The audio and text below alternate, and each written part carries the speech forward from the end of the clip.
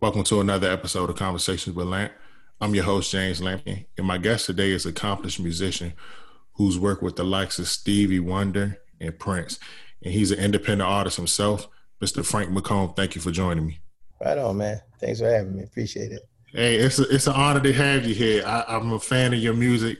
My wife was the one who introduced me to your music a long time ago. I Cool. can't remember what year. We're Gonna go into it. We're gonna go into it because the first song I heard that she introduced me to was a song called "Never Letting Go." Yeah. Way back in '03, I think. Yeah. Did you write that song yourself? Yeah. I wrote the music, wrote the lyrics, and recorded it. Everything on it is me except the drums and the bass, but all the other stuff is me, I believe. So I don't think anybody else is on it. Then I did it again. That was for the Truth Volume 1 in '03. Then I did it live on the Live in Atlanta album back in 2009, I think it was.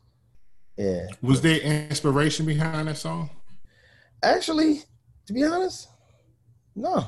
I just like writing songs, man. I love great songs. I do.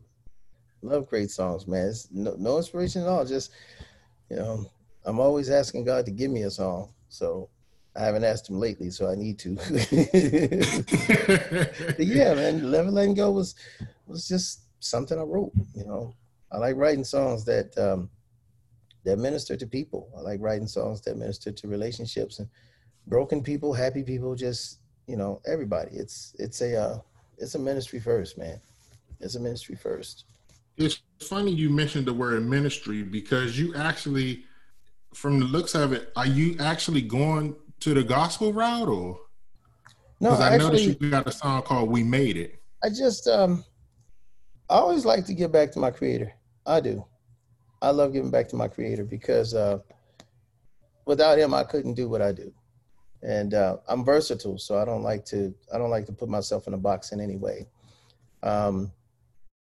I just I play piano as well as I sing as well as I play. So I should limit myself with piano. So I put out instrumentals, put out instrumental records. Well, one instrumental album, a tribute to the masters.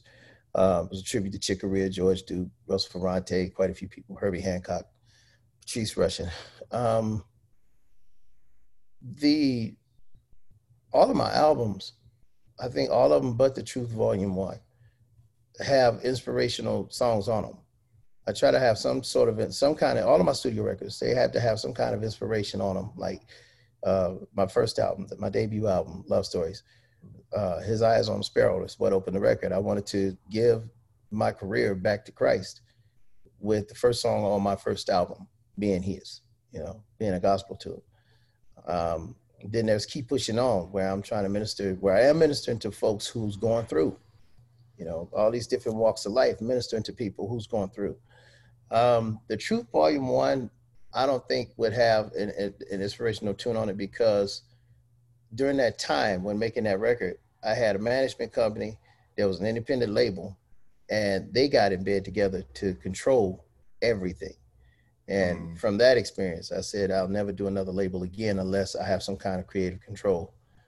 My third album, Straight from the Vault, is White Line in the Sky.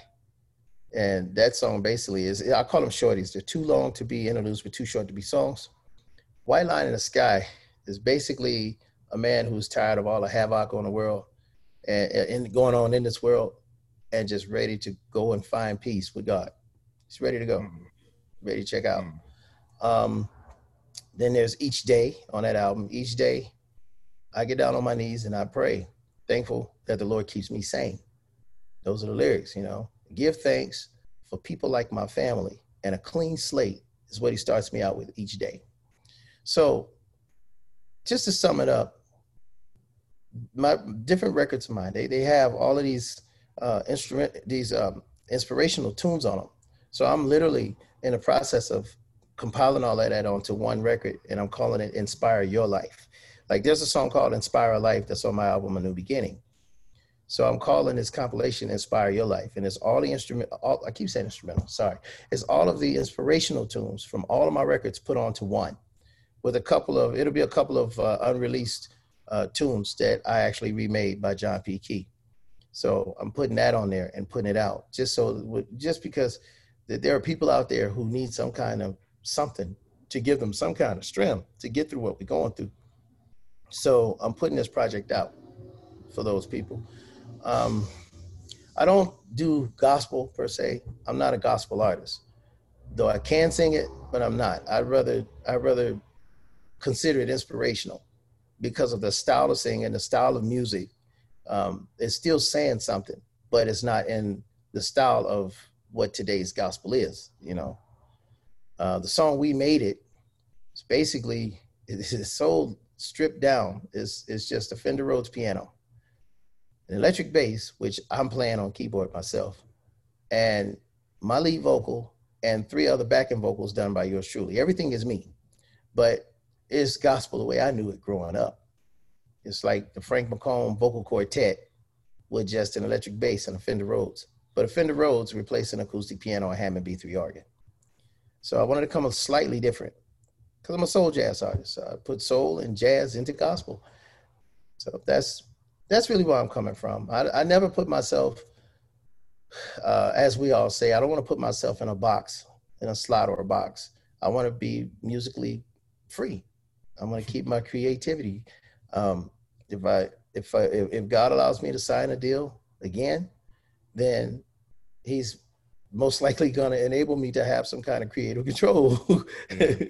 I still want to, because I still want to have my freedom. I don't want to be, these labels and situations, they'll lock you into a certain style, and that's the style you have to do for that label or for that album or whatnot. I still want my freedom.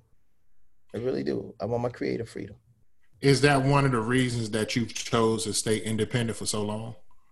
That's one of the reasons. I want my freedom. I mean, if we do the history, we go back, I was signed to Motown Records first. We're talking 92, 93, around that time. I was signed to Motown. I did 2 different projects for Motown. And we, I'm sorry, look at Motown. Well, no, we all look at Motown as a major black label. Absolutely. And I was signed to a major black label, 2 albums, and neither one of them got out. One was bootleg. The second one that I did was bootleg years later in the UK for a lot of money. No records out at Motown, just a couple of nuggets out, like 2 tunes on the Meteor Man soundtrack, one with Daryl Coley, which I was honored to work with, and the other 2 were on a Christmas compilation called the Mojazz Christmas. Just got those 4 pieces out. Wasn't a Frank McComb album. So I left the label when Motown was bought out by Polygram for millions of dollars. So I left the label. And I went on the road with Branford Marsalis in a group called Buckshot LaFunk. Branford was signed to Columbia. Buckshot LaFunk was our records went through Columbia. So I ended up doing a song called Another Day with Branford, Buckshot. It took off, gave us a hit, and it ended up getting us back on the road for another 2 years or so as a full band when they were ready to scrap the band. So to get a deal with with Columbia, I did a 2-hour showcase for Columbia. We all know Columbia as a major white label.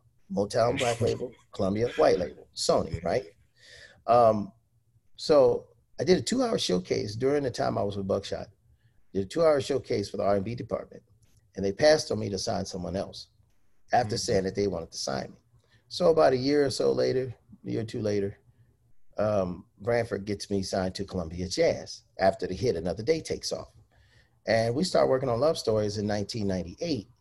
And cassettes are circulating around the label with this new guy. Who is this new guy, Branford's guy? And he was like, no, y'all passed on him. So we're going to try him through jazz. And it became an internal war within the label. Had nothing to do with the music. Once again, issues of politics and money, just like Motown.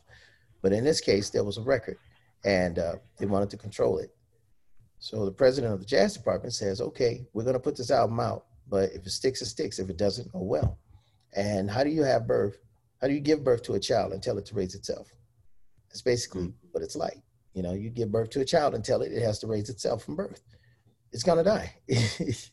So that's what happened with Columbia, with my record with Columbia, Love Stories. But the people caught on. And to this day, people are still talking about that album like I just released it. And we're talking 20 years ago. Because Love Stories has the wedding song, right? Yep, the wedding song. So we recorded the album in 98, sat on the shelf all of 99, and then we put it out. Finally got them to put it out in 2000. They wouldn't push it. I was able to get out of the deal, leave Columbia. Then I hooked up with another label, an indie label. Now, black label, white label, indie label. And I'm the only artist on the roster. So I'm like, okay, we can't go wrong here. Well, sure enough, they thought they had a modern day slave. We recorded a record called The Truth. It was only supposed to be The Truth Volume 1. They made The Truth Volume 2 years later, or a few years later, without my consent. So that's really not my record. so they put out The Truth Volume 1. And when my management got in bed with the company, I was just done. I was done. So I got out of that deal with them. And that's when I decided to put Straight from the Vault out. I went over to the UK. The guy that produced the album that I did for Motown, the second one, not the first one, but the second project I did for Motown, was also the producer of The Truth Volume 1. And when I had left the label, I was young. I didn't have no money. I was fresh out from Philly. I'm from Cleveland, born and raised, but I lived in Philly before coming to LA. So I didn't have the money to try to get my master's back or none of that, man. So I just went on with my life. 1994, 95, Buckshot, Columbia Records, and fast forward up to this indie label. I won't even mention their name because bad press is good press for them. So, so I go to England. We're pushing this album, The Truth, and come to find out there are people in the waiting room area, the dressing room, like the green room area, after I did my show. People with a copy of this thing called the Motown Sessions. And it was the record that I did with the same producer back in 1995, when this second album that I did for Motown was recorded. Well, it was all standard CDs in a standard CD case, a white piece of paper with black lettering saying Frank McCombs Motown Sessions. And they were all CDRs. They were green on the back, meaning that he was pressing them. He was burning them. And he was selling them from LA over to England, over in England. $50 US, man. And that's when I decided, okay, it's time for me to start my own thing. So I burned CDs. My wife and I would get spools of CDs and we would burn them one at a time, man, hand package them and sell them all around the world, CDR. Some people complain, they're always green on the back, but it was fine when it was, somebody else doing it. But when the artist does it, we get flagged. Yeah. So I said, either you want the music or you don't, Right. And I just trudged right through that and went on and did my thing. And that was the first album where I did everything on my own, straight from the vault. And it won me my first award, Best Album of the Year with SoulTracks.com, which is really big for me. And Jill Scott mentioned it in Oprah Winfrey's magazine as her favorite record. Over the Roots, Beyonce, and somebody else. It was a little segment called What's in Your Ears.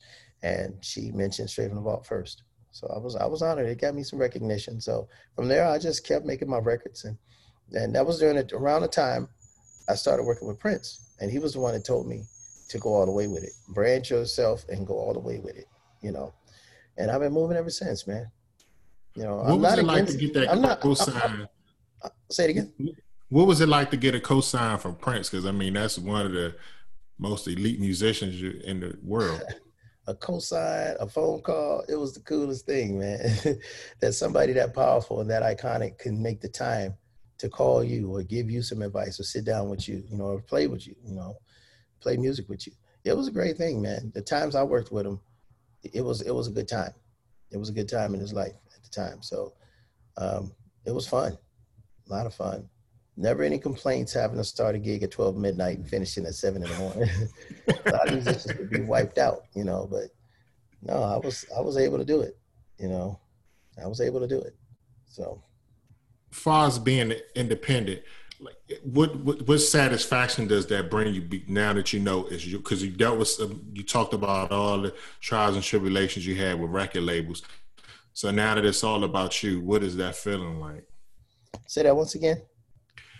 You talked about the trials and tribulations you experienced on record labels, and now it's just your labels.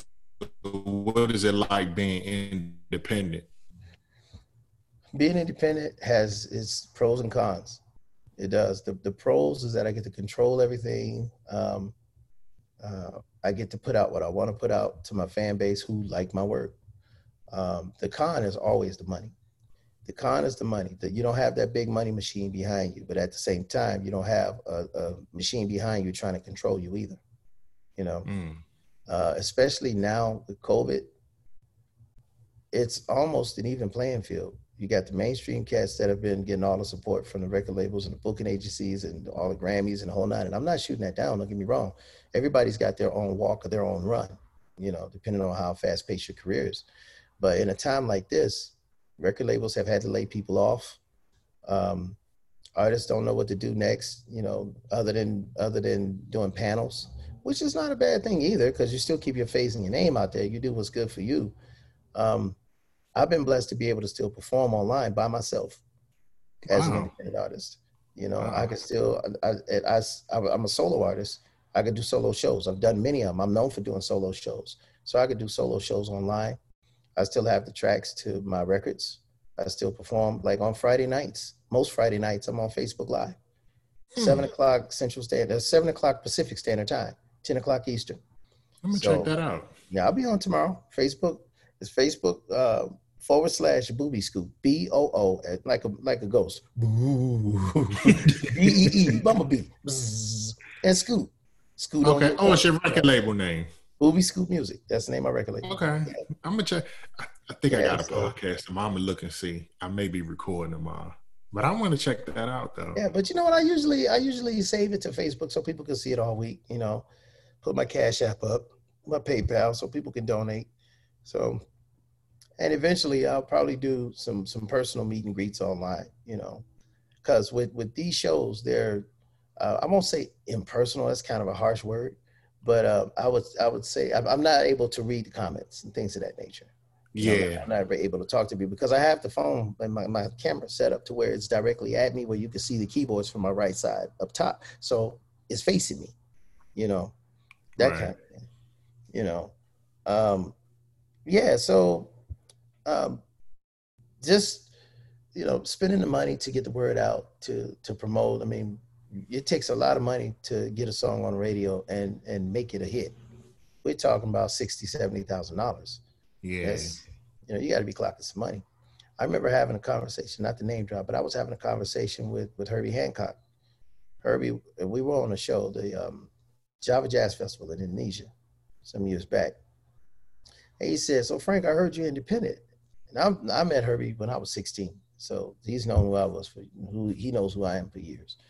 And I said, "Yeah, I'm independent, man. I just couldn't do the label thing no more. They just didn't treat me right." And now, mind you, Herbie was signed to Columbia for 20 years. So, yeah. So I was just there for like 2. I said, "Man, the label's just not doing me right. I got all this talent, all this gift, but it's like they want to control me, you know." Uh-oh, I think that's my son. He's here. Hold on a second. He's texting me. Interview. Hold on. Need a minute. All right. Okay. So yeah, he said, "Man, I heard you're independent." I said, "Yeah, I'm independent. I am." He said, "I commend you because it's expensive. I'm independent." So he hadn't been dealing with a label at the time or anything. He was doing everything out of his pocket, and he's a very, very rich man. So independence can still cost you, even on your level. If you're used to selling millions of records, or you're used to selling hundreds of thousands of records and you're getting Grammys and all these things, but you have to go independent, you got to maintain that. Yeah. You got to maintain that level of your career. And when it comes out of your pocket, it's a debt, you know? Yeah. So that's the con, you know, that's the con. But at the same time, I still have my freedom. I have had some of the craziest things offered to me that would have made me a very, very rich man, but I would have lacked integrity. I would have lost my family. I would have gone through some things that I really would not have wanted to go through down the line. Yeah. So I can still say that I can go to Disneyland if we didn't have COVID. I can go to Disneyland with my family and still have a good time. You know, I'm not no mini God. You know what I'm saying? Right. I'm not a mini God where people are falling out when they see me. And I mean, and that's cool too if you want to be that, but I don't really want people falling out. like that over me. There's one God, you know, one faith, one It's baptism. important that you get to do your passion. So Yeah, you know, and I'm content with that, you know. Um, I I I had to learn to practice the art of contentment. Being an independent artist, you always want more and more and more. You want to get to the next level, next level, next level. Learn to appreciate the level you're at now. And that's not always easy, man. It's not always easy, but learn to appreciate the level you're at, because you got to remember there's somebody else out there that wish they were where you are. yeah. You know, don't look to the left and right. And that's not rather always something easy to do, to not look to the left or to the right. You know, when you've given somebody a leg up when they weren't on your level, you gave them a leg up, gave them help, gave them a platform because they weren't on your level, and then they surpass you, and then they have a platform that you wanted to be on, but they never call you back. You never hear from them again. Mm. Yeah, yeah.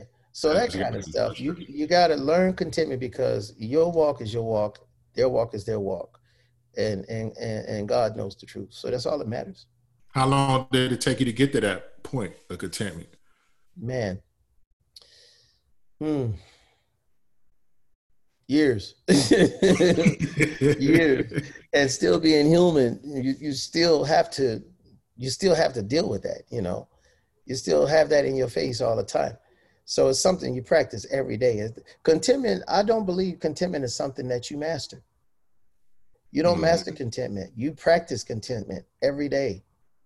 Every day. Contentment. I remember Bishop Noel Jones doing a sermon on contentment. My wife and I were there at City Refuge. And he called people up for prayer. And I went up for prayer. He looked at me and grabbed my shoulder and just said, contentment. Read right through me, man. Right through me. And that's when I realized, okay, I got to start doing this thing. But it wasn't easy. And it's sometimes still not easy. Contentment, because we as people, we as humans, we want more and more and more. We never have enough. Even the word says that. We never have enough. We always want more. More, more, more. Never. And in this business, the entertainment business, period, more and more and more. You know, I heard one artist complain he didn't have enough Grammys. I had enough artists complain that he didn't sell enough albums, you know. I had one artist that I was playing for after the concerts would run through the kitchen because he didn't want to greet the people. So I don't want to get to that point. I just not want to get to that point ever. I don't want to become like that, man. I'm going to double back to something that you talked about that was really interesting, because you talked about having a radio hit that you didn't have one. But in this new age, is that even important anymore with the reach of social media? Is that important to have a radio hit? The only thing that makes having a mainstream radio hit important is the money you get from the royalties from them playing it to death. Yeah, that's the main thing. I mean, because at the end of the day, radio was never my best friend anyway. I never had my music service to radio, unfortunately. You know, it takes money. When I was with Columbia or the other indie label, they never serviced music of mine to radio. They at least got records out. Motown didn't get one out, but or even the songs that I did with, you know, Meteor Man soundtrack and Mojack's Christmas, they didn't take one of those songs as singles and push them. So I was never afforded that opportunity or that luxury. Another Day for Buckshot LaFunk was the biggest radio single that I've ever had, because Columbia did service that one to radio, but that was before my own record was put out. So, yeah, with the internet, yeah, people can stream, and that helps as far as like that. That's like what radio would be for us, you know, with people streaming the music, because it still collects, but the more streams you get, the more you collect. You know, I don't think it's going to ever beat mainstream radio. If you get mainstream radio worldwide all the time, I think that would be bigger than the internet. You know, unless you got millions and millions of people streaming your song, and BMI or ASCAP, they're still collecting that and getting it to you. What I do love also about the internet, speaking of which, is putting out my music. I get to collect the royalties, the sales, where when you're with a label, you're only getting a piece of a penny, a couple of pennies at max for each record sale.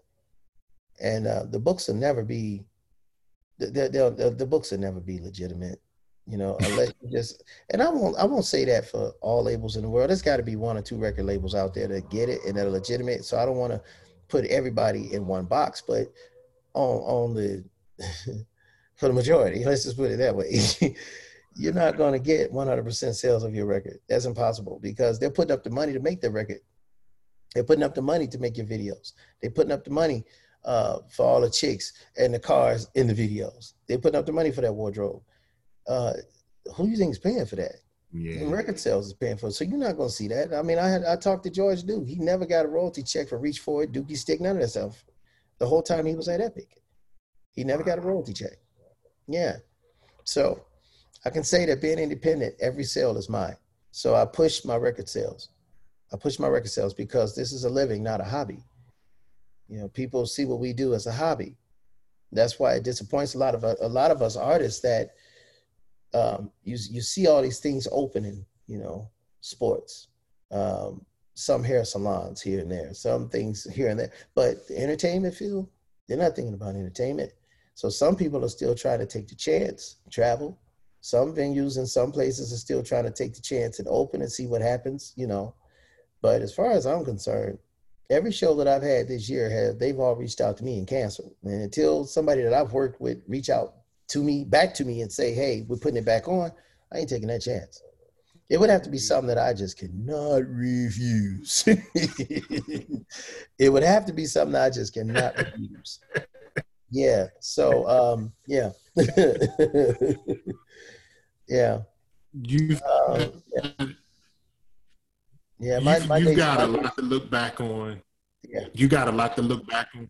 Oh, I'm sorry. Go ahead. I'm sorry. No, Go ahead. I want you to get your point out. Yeah, it's the buffering. That's all. My shows don't pick back up until March of next year, so far. Wow. Yeah, none of my shows are picking up until March of next year, and starting in Russia, because that's where I was March of this year when I had to shut down. I was in Moscow, Russia. It was my first trip to Russia, and we had a lot of sold out dates. So I can imagine how much money the superstars have lost. Should I say didn't make? I won't say they lost it, but didn't make. Right. Yeah. So, yeah, man. But you were saying I have a lot to look back on. Yeah, because I wanted to close with that question, because you've had a lot to look back on. You've been in the music for over 20 years. Could you say 92? So that's like 27. Yeah. It's like 25, almost 30. Yeah, like 20. And that's just starting a business. I started playing in clubs at 15. So I've been in the game 15 since I was I started playing piano at 12. I was in the clubs at 15, had my first trio at 17, and was the musical director for the Rude Boys by 19. Damn.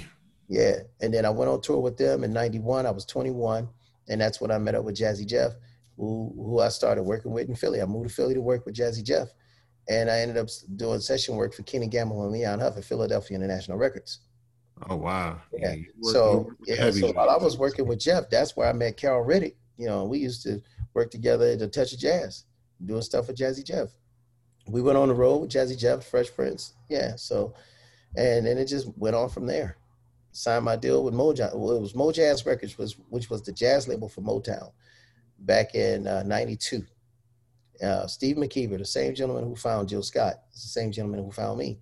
He found me right there at Philly International, and I was doing session work. Sang for him, and it was done, just like that. Wow. I visited LA in late 92, and made a second visit, never moved back. November 9th, 1992. Yep, November 9th, 1992. And I tell people all the time, they always ask me, you gonna move back to the East Coast?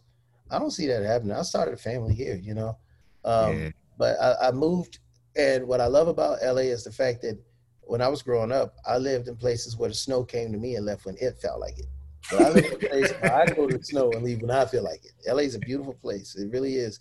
You just got to know the right places to live, So where I live, I can go up to the mountains, be in the mountains, say 45 minutes. I'll be up to the mountains and watching everybody ski. Man, say about 2 hours, only because of traffic, I could be at the beach the same day and watch some boys surf. Wow. Same day. So I won't complain. It costs to live out here, Uh, but I won't complain. I won't complain.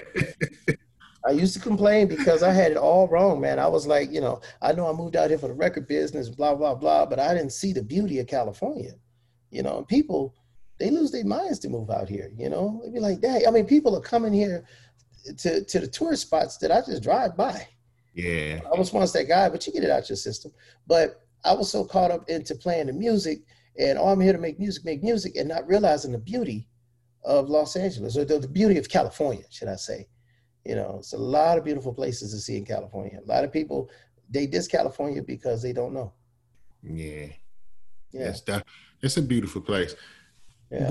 What would you, the question I wanted to make sure I ended with, because I'm sure it's important to somebody, as an independent artist, what would be the best advice you would give for them to sustain their career? Own your masters and manipulate it in a positive sense. Manipulate your masters. Create your royalties. Something I have to tell myself to do right now, have a bigger presence online, because I haven't been online lately because I'm just tired of looking at bad news, man. Yeah. I can't watch the news at home. I watch just enough to know what's going on and keep up with current. And then once I can't take no more, I'm turning to Good Times. I'm turning to the Jeffersons. I'm turning to the Carol Burnett Show. I'm turning to Hogan's Heroes. I'm turning to some comedy. I'm turning to ridiculousness because I gotta laugh, man. Same here. Sanford and Son, Starsky and Hutch, Columbo. I love old school TV, but I can't do it. But I got to get back online, and I got to push. I got to push my product. So you just cannot lose the hunger. Don't lose the hunger for your art. Don't lose the hunger. Don't let the world knock your drive out of you. Especially in a time like now, it's hard. It's really hard to be creative.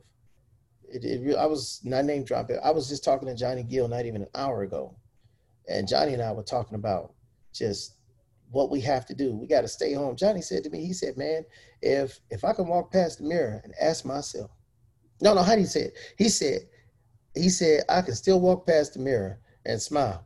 Then I know I'm alive. I'm good. he said, I had to ask myself, am I okay being by myself, chilling to stay alive? He said, yeah. I asked myself, yeah, I'm good with it. That's a blessing. Yeah, definitely, man. Yeah. So just make the best of every release. Make the best of every record. Keep a strong online presence and interact with people. But make their interaction with people limited. Don't let people in too deep or too close, because people can be crazy, man. Be crazy. So have some discernment. Okay. Have some discernment and count your money. Another thing is be practical. Don't go out and try to buy the most expensive car. Get the biggest house if your ship come in big. Be practical. Live a practical lifestyle. Don't live above your means and hurt yourself. Definitely. Don't do it. Don't live above your means. Yeah, that's what I would tell anybody who wants to sustain in this business, mainly independent artists. I just pray that those that have had all the opportunities given to them, all the booking agents booking them, all the dates, all the record support, you get money out of labels if you can. I just pray that they all did right by their money, because nobody saw this coming. Nobody saw this coming, man. Nobody. Yeah, nobody saw it coming. So, yeah, live a practical lifestyle. Count your own money. That is some great advice to close on. And me personally, as a fan of your work, I'm truly humbled and honored that you lended your time to my platform, and I truly appreciate it. All good, bro. Thanks for the platform. I don't take anything lightly. I don't take nobody for granted. I don't underestimate nobody. So yeah, it's all good, bro. Thank you. Good. Yep. Yeah. Can you make sure you tell the people how to follow you and also hopefully watch the concert? Oh yeah, Instagram is Frank McComb, FrankMccomb. Twitter is at Mr. Frank McComb. Facebook is /BoobeeScoot, BOOBEESCOOT. And I'm performing live on Facebook on Friday nights, 7 o'clock Pacific, 9 o'clock Central and 10 o'clock Eastern. Yeah. So I'll be on Friday. All right. Yeah. Well, again, thank you, sir, for your time. I truly appreciate it. Oh, and one last thing, if it's okay. Oh, Where to sure. get the music? frankmccomb.bandcamp.com. BANDCAMP. frankmccomb.bandcamp.com. And we artists, we appreciate it when you download our music and get it from iTunes and Spotify and all those different places. But if you go to my Bandcamp, that's like my personal iTunes. Stream the music there, download the music there. When you download the music from other sources, we as an artist get paid for that download probably 3 months later. But when you go to my Bandcamp page, frankmccomb.bandcamp.com, and you download music from there, then we as the artists, you get your music right away, but we get paid within 2 days. Oh, okay. So support the artist and not the system. That's my trademark logo. Support the artist, not the system. Definitely. Yeah. Definitely. Yeah. And I wish you all the best moving forward. Once everything closes, once this COVID clears and everything opens back up, I'm sure you'll hit the road again. So all the best with that. Thank you, my brother. Thank you. Thank Good you. talking to you. Thank you. Take care. I want to thank everyone for taking the time to listen to the podcast. I truly appreciate your support. You can follow me at conversations_with_lamp on IG. You all have a great day.